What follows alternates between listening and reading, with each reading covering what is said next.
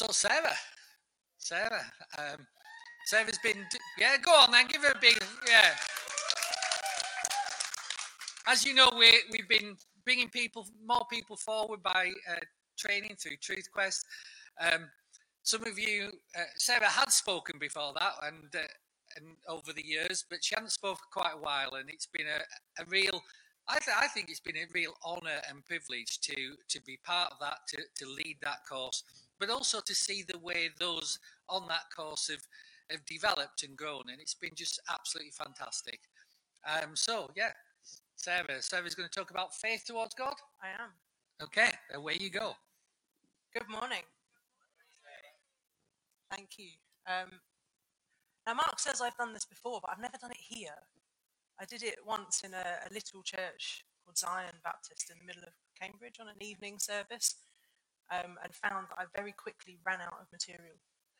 And I'm hoping that won't be the case today, because I've practiced this. We've done it at Truth Quest, and then the other day, having kind of rejigged my notes a little bit, I went and practiced it in our spare room and preached to the wall, and it was unmoved.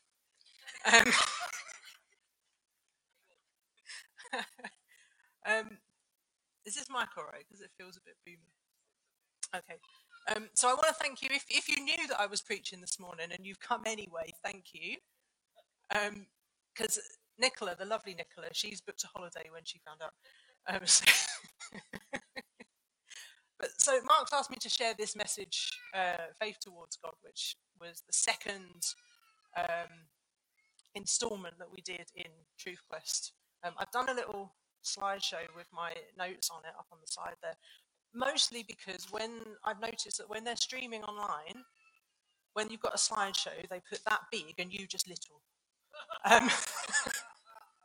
That'd be quite good. So Truth Quest, as Mark said, is a small little group of us. We are going over the foundational principles of Christianity and trying to study them with a view to knowing how to teach them. And now Mark is starting to turn us loose. We've had Lorraine, who was brilliant, and she actually preached on the same topic that I'm doing. But it's been fascinating how a group of 5 of us can all come back with the same topic from a different angle, and we can all learn different things from each other like that. That's been such an interesting thing time after time. So let's pull up our verse that we're using today. It's at the beginning of the passage that we've been working through. It's Hebrews 6, verse 1. It says, "Therefore, leaving the elementary teaching about the Christ, let us press on to maturity, not laying again a foundation of repentance from dead works and of faith towards God." And the passage goes on a little bit after that, but that's where we're stopping today, because we're looking at faith towards God.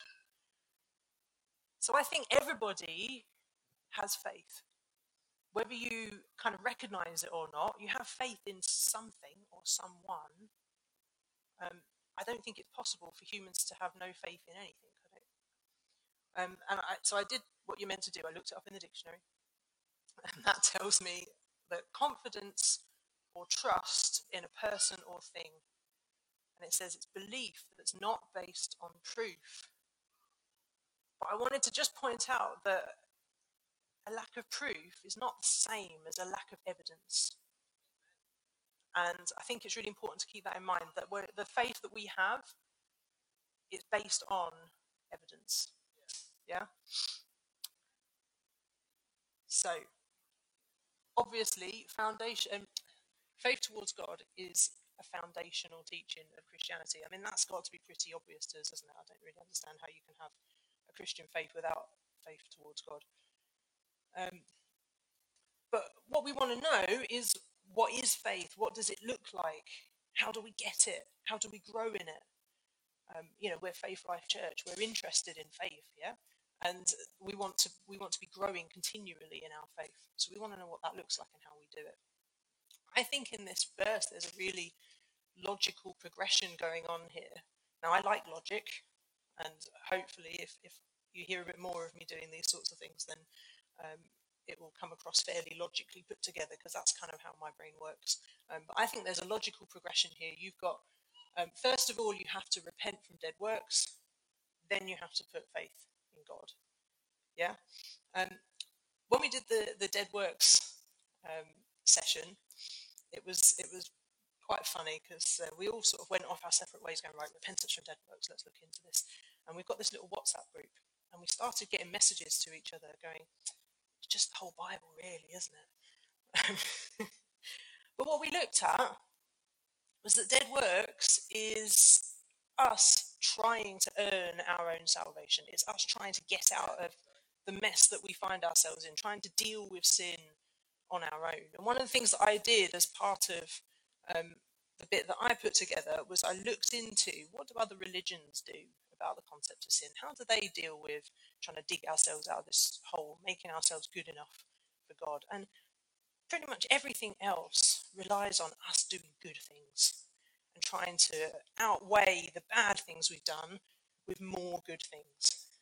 But what we know and what the Bible tells us is that because before Christ, our spirit is dead, it doesn't matter how much we do, everything we produce is still dead. And that's what dead works means.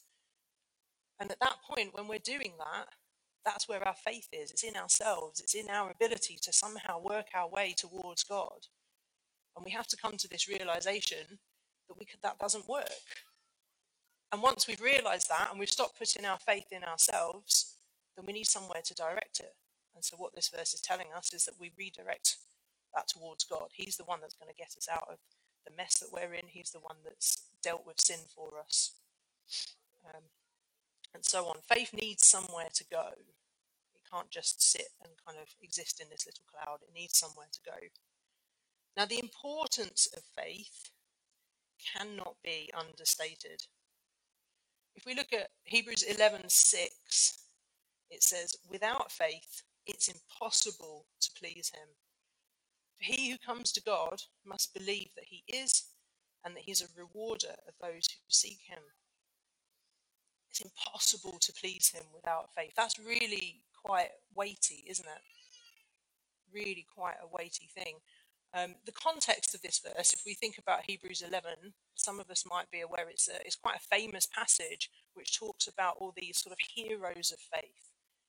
Yeah, Hebrews was written to the Jewish people, and what this chapter is trying to show them is that all of these people that they respect and they look up to, all their heroes from generations gone by, the reason that they found favour with God was due to their faith, and that's the only reason. Now, if we look at the beginning verse, the first half of it, probably quite a lot of us know. Now, faith is the assurance of things hoped for, the conviction of things not seen. It's kind of one of our Christian pat answers, isn't it? People say, well, what's faith? That's what we give them. But how many of us know what verse 2 says? For by it the men of old gained approval. Do we want approval from God? I think we do. This is the only way to do it. So it's really important that we're sitting up and paying attention. If we go back to looking at verse 6, it says, first we have to believe that God exists. Yeah? It's pretty obvious that, isn't it? The atheist hasn't got a chance. Can't get started here.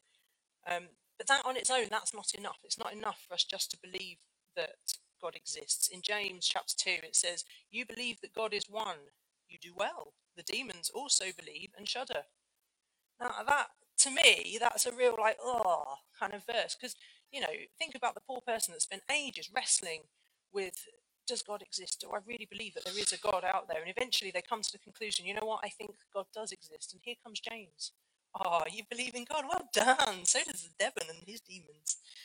It seems like quite a harsh verse, but I think James has got quite a lot of harsh verses in it, really. But it's true. It's true. Believing that God exists, it's not enough.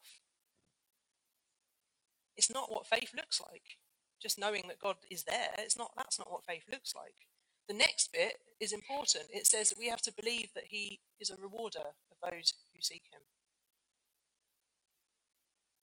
Now, if we go into Matthew 7, we get Jesus kind of elaborating a bit on what that means. So Matthew 7, from verse 7 onwards, Ask and it will be given to you.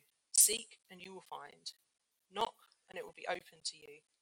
For everyone who asks receives, and the one who seeks finds, and to the one who knocks it will be opened. Or what person is there among you, when his son asks for a loaf of bread, will give him a stone? Or if he asks for a fish, will he not give him a snake, will he?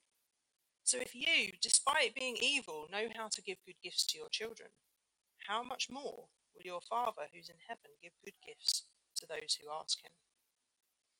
This is a lesson in the character of God. We have to know that he is a rewarder.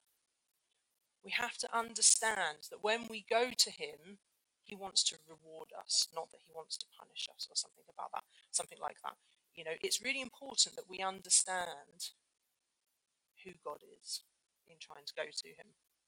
It says he's a father, and he's a father that wants to give good gifts to his children when they come to him. We have to believe that he's good. So our faith towards God, or towards anything really, but our faith towards God is not made up in our belief of its existence, but in who we believe him to be. Now let's take a little sidestep for a minute. When I was preparing this, it was back in sort of February, March time, I think. I had an appointment at Addenbrooke's in the outpatients, and they were running a bit late. And I was sat there in this little stuffy waiting room, you know, all hiding behind our masks, melting. And I thought, what am I going to do with myself? So I thought, well, I'm going to sit and work on my notes for this. And I was sitting, sort of chewing on faith. What does faith mean? What does it look like? This kind of thing. And I was thinking, well, the NHS, that's something that a lot of people have quite a lot of faith in. They might not have, but, you know, quite a lot of people do have a lot of faith in it. And when I was there that day, I felt I had the trust in the people there that they would look after me and they would sort me out. But just knowing that the NHS exists, that's not enough to have trust in it. Knowing that Addenbrooke's is there, that doesn't mean I'm going to trust it or have any faith in it at all. I have to know something about it. I need to have some knowledge of it. And also what helps is a bit of experience of it. You know, I know quite a lot about Addenbrooke's. I know quite a lot about the quality of care there. But beyond that, I've got quite a bit of experience. You know, our kids were in the neonatal unit for quite a long time. They saved their lives, and arguably they probably saved mine as well on a couple of occasions in that. So I thought, well, I'm persuaded to trust it based on the evidence I have of what it's like.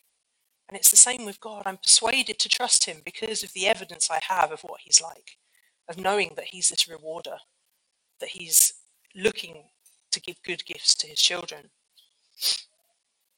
Our level of faith towards him will be proportional to our knowledge of who he is and what he's like. So the more that we know about him, the more we can have faith in what he's like. So, again, trying to do the good thing that you do when you're preparing a teaching, I went and looked up what the Greek word for faith was. And it's this word called pistis, and it comes from another word which I can't properly pronounce, but I think is faith or something like that. And it speaks of faith that comes from being persuaded and having confidence in something or someone. It's not wishy-washy. It's not founded on nothing. You know, what we were saying earlier, faith is not just this kind of wishy-washy thing. And yeah, we have evidence that persuades us. Christianity is a reasonable faith. And actually, the author of Hebrews spends quite a lot of time showing these Jews that their faith in Christ that they've developed, you know, this newfound faith they have, it's reasonable. It stands up to looking through their old scriptures and seeing how Christ has fulfilled them. He talks to them about how Jesus is the perfect high priest. Why? Because when they know that, then they can trust in him to be their high priest. You know, that it doesn't mean as much to us because we're not under that kind of a tradition, but to them that was a really big thing, to really understand that Jesus was their perfect high priest and they could trust him. At a time when they were facing all this persecution and their temples were being pulled down and they couldn't go to them, then they knew that Christ was there as the perfect high priest and they could trust him instead. And I also looked up and got a bit excited about this word when we were looking at the original verse where it says faith towards God. suddenly had this thought of towards God. Well, that's different, isn't it? Why is it not in God? And I got a little bit excited. I thought, why has it been translated like that? Is there some really special little revelation there? So I went and looked that up. And that is the word epi in Greek, and it is just a preposition. There's nothing special about it. It's translated across the New Testament in various different ways, actually. It's translated as to, towards, up against, or into. But when I thought about that, I was disappointed at first. But when I sat and thought about that, I thought, well, actually, prepositions are connecting words. And all of those little phrases, they connect. They have this sense of directionality. Because faith needs to have a direction. We need to be sending it somewhere. You know, our faith is going towards God. It's leaning up against him. Let's jump back to James, where we were earlier, and let's look at a bit more at the context of where that verse was. In James chapter 2, I've put them on slides. We've got from 17 onwards. Even so, faith, if it has no works, is dead, being by itself. But someone may well say, you have faith and I have works. Show me your faith without the works, and I'll show you my faith by my works. You believe that God is one. You do well. The demons also believe and shudder. But are you willing to recognize, you foolish fellow, that faith without works is useless? Was not Abraham our father justified by works when he offered up Isaac his son on the altar? You see that faith was working with his works, and as a result of his works, faith was perfected. And the scripture was fulfilled which says, and Abraham believed God, and it was reckoned to him as righteousness. And he was called the friend of God. You see that a man is justified by works and not by faith alone. In the same way, was not Rahab the harlot justified by works when she received the messengers and sent them out by another way? For just as the body without the spirit is dead, so also faith without works is dead. Now, at first glance, this feels a bit problematic because, we've just been talking about how dead works don't get us towards God. We can't work our way towards God. And now this is telling us that if we've got faith but we don't do any works, then actually it's our works that justify us. And you can get your head in a bit of a pickle with it, perhaps. But actually, I think the key is in the last verse, where it says, just as the body without the spirit is dead, so faith without works is dead. Before we were saved, our spirit was dead, and anything that we tried to produce was dead. It was a dead work. But once we've become alive in Christ, and we have the Holy Spirit, then our real faith will produce works as an evidence that it exists. You might have seen the Bible study I did one of the Tuesday night ones. That's on YouTube. If this doesn't put you off, you can go and look that up. We looked at what does the genuine work of the Holy Spirit look like. And we were looking at the fact that it produces fruit. And Jesus says, you will know them by their fruits. Actually, genuine faith produces works. I'm going to expand on that, I think, in a bit. I'm getting lost in my notes now. If we think about when Jesus said that little phrase, you will know them by their fruits, that's in Luke 6. And right after he says that, he starts talking about the house on the rock. And if we look at how that's preceded, it says, now why do you call me Lord, Lord, and do not do what I say? Everyone who comes to me and hears my words and acts on them, I'll show you whom he's like. He's like a man building a house who dug deep and laid a foundation on the rock. And when there was a flood, the river burst against that house, and yet it couldn't shake it because it had been well built. But the one who has heard and has not acted accordingly is like a man who built a house on the ground without a foundation, and the river burst against it and immediately collapsed. The ruin of that house was great. There's another process in this. There's another logical progression which I quite like. We have to come to him, we hear his words, we act on them. And that's what faith should look like. It's us letting his words sink into us, and that then will affect our actions.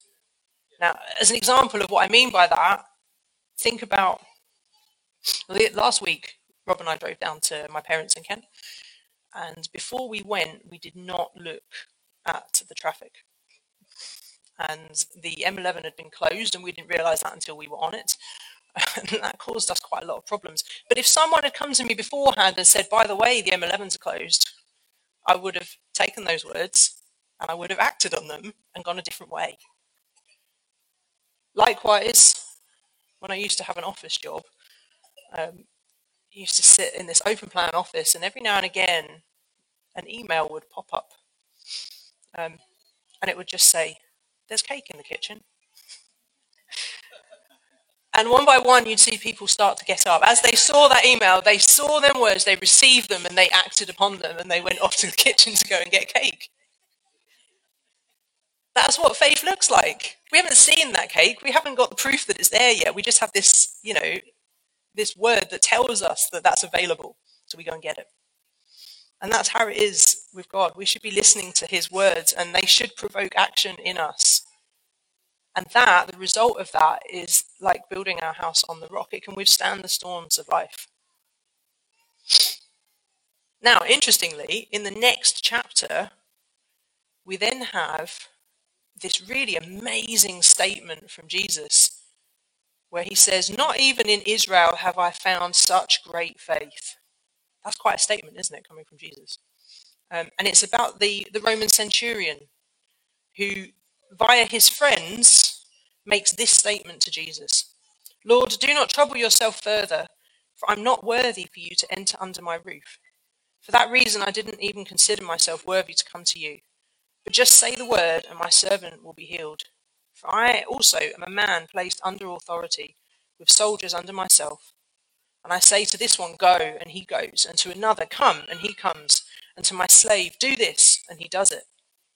It says, Jesus was amazed at him. Can you imagine that? Can you imagine Jesus being amazed at you, at your level of faith?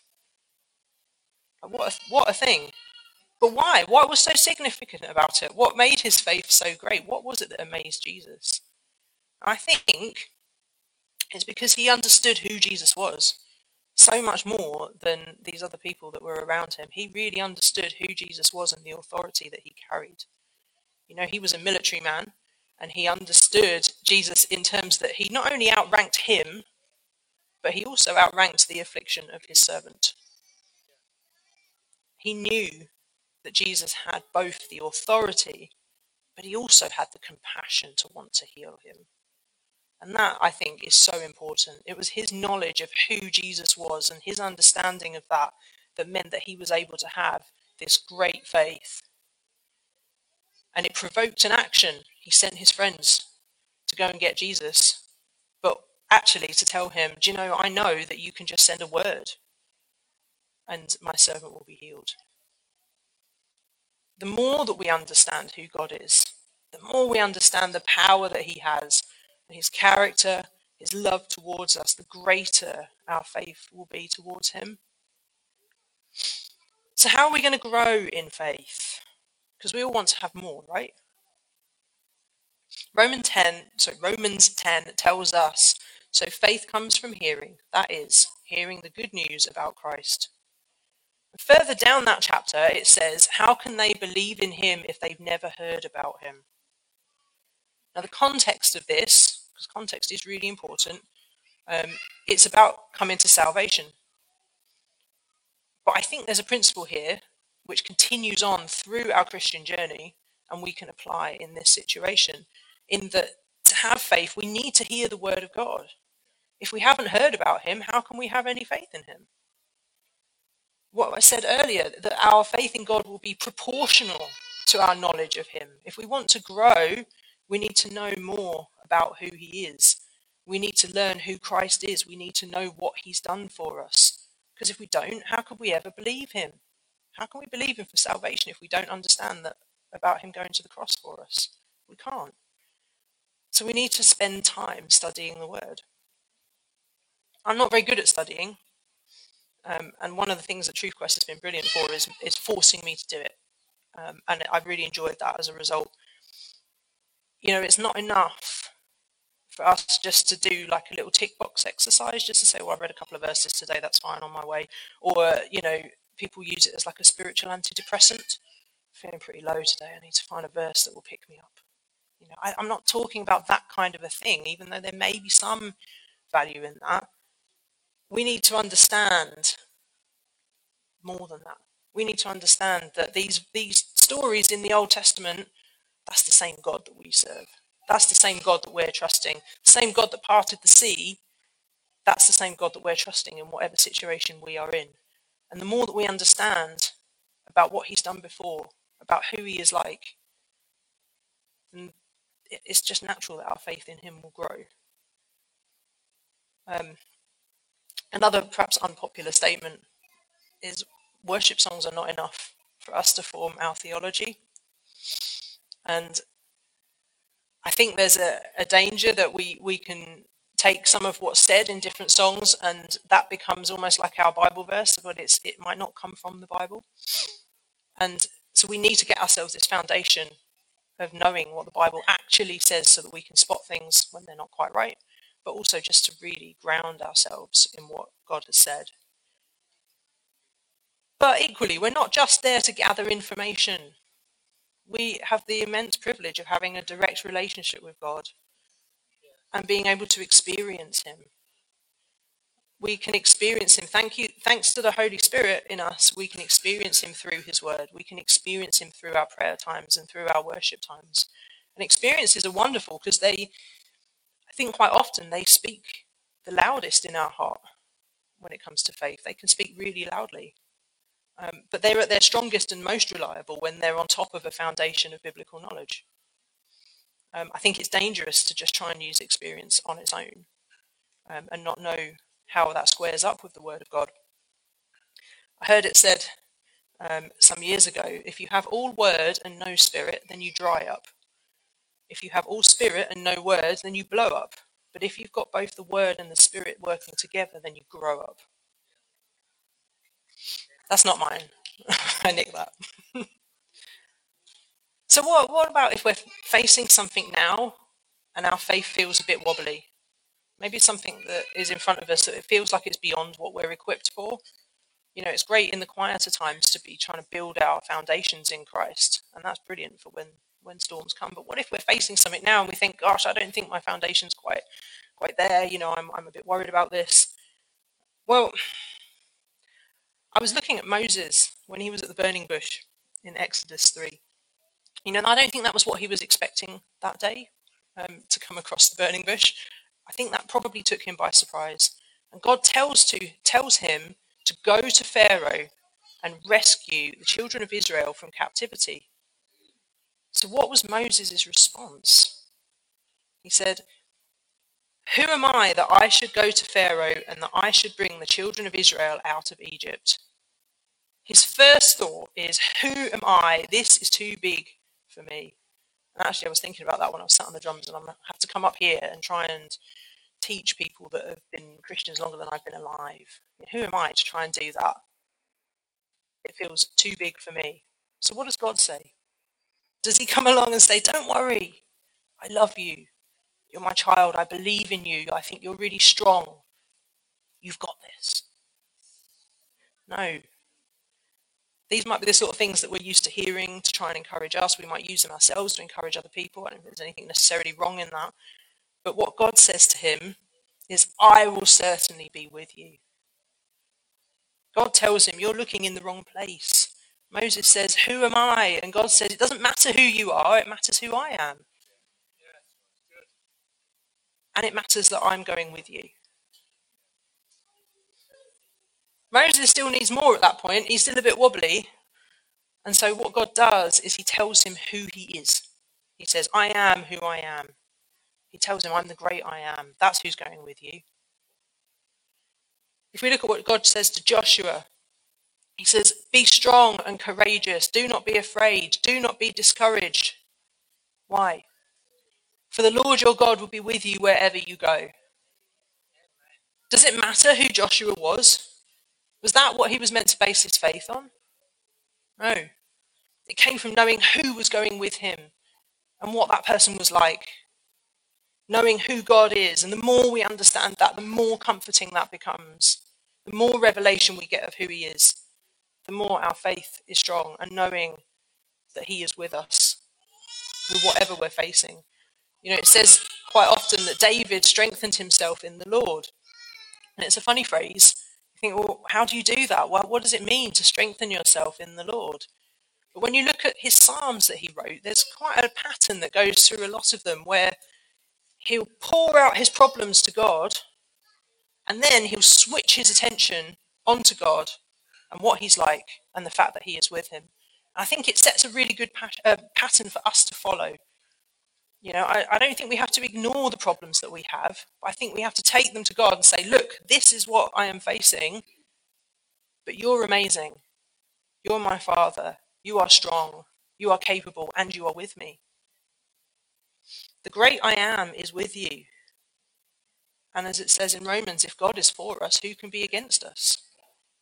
Our feelings don't really enter into it. Because faith is not a feeling. Faith is trusting God because we know who he is. We know what he's like. And we know that he's both with us and he's for us. So just to finish, I've got a little final kind of challenge just for you to kind of ask yourself as you go from here. And that's, how would you rate your knowledge of who God is? Would you say it's greater than a year ago? Have you kind of grown in it since lockdown started? Is it greater than 5 years ago? And what are you currently doing to make sure that in a year or in 5 years' time, you've moved on from where you are now? Remember that faith comes by hearing, and hearing the word of God. And how can we believe in him if we haven't heard about him? So I encourage us all to try and get stuck into really learning more and more about who this God is that we serve and that goes with us. Amen.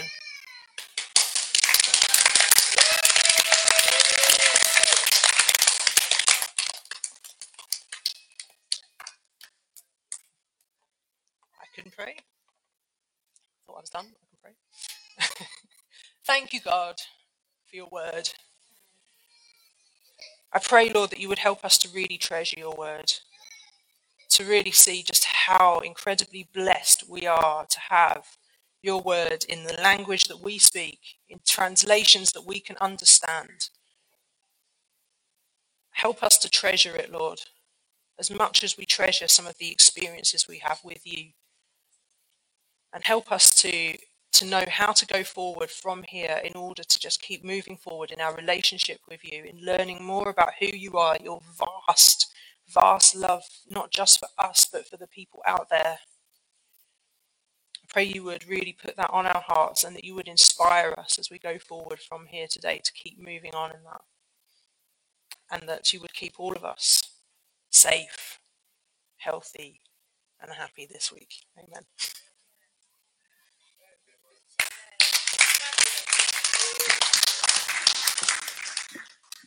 Brilliant. Really good word, eh? Simple, faith building, and deeply grounded in the word. And it's so important, that even though, you can flow with the Spirit, but still have the bedrock of the word underneath the flow. That's the really important thing. And so, we want to keep pressing into that. Sarah said we call faith life for a reason, which is we have faith towards God, and we want to trust him for the miraculous, and lives changed, souls saved, bodies healed, oppressed delivered, people set free. And, change lives. So that's what we keep pressing in for. And we ground it in the word and we flow in the Spirit. That's what we do. And we trust God for the rest. Amen? Amen. So, great morning. People healed. Good word. Great worship. Thank you, worship team. It's so good to have a bigger worship team again. And so we just want to bless everybody. I'm just going to pray for people, and then we'll just look forward to the weekend. Father, I thank you. I thank you that you are a God who not only calls us to believe you exist, but a God who calls us to put our faith and our trust in you because you are with us. And as we go out into this week ahead, Lord, we thank you that you have promised that you are with us always to the end of the age. In Jesus' name, amen. So have a great week, Faith Life. Put your trust in God. Expect every day a miracle because he's a God who does miracles. Amen.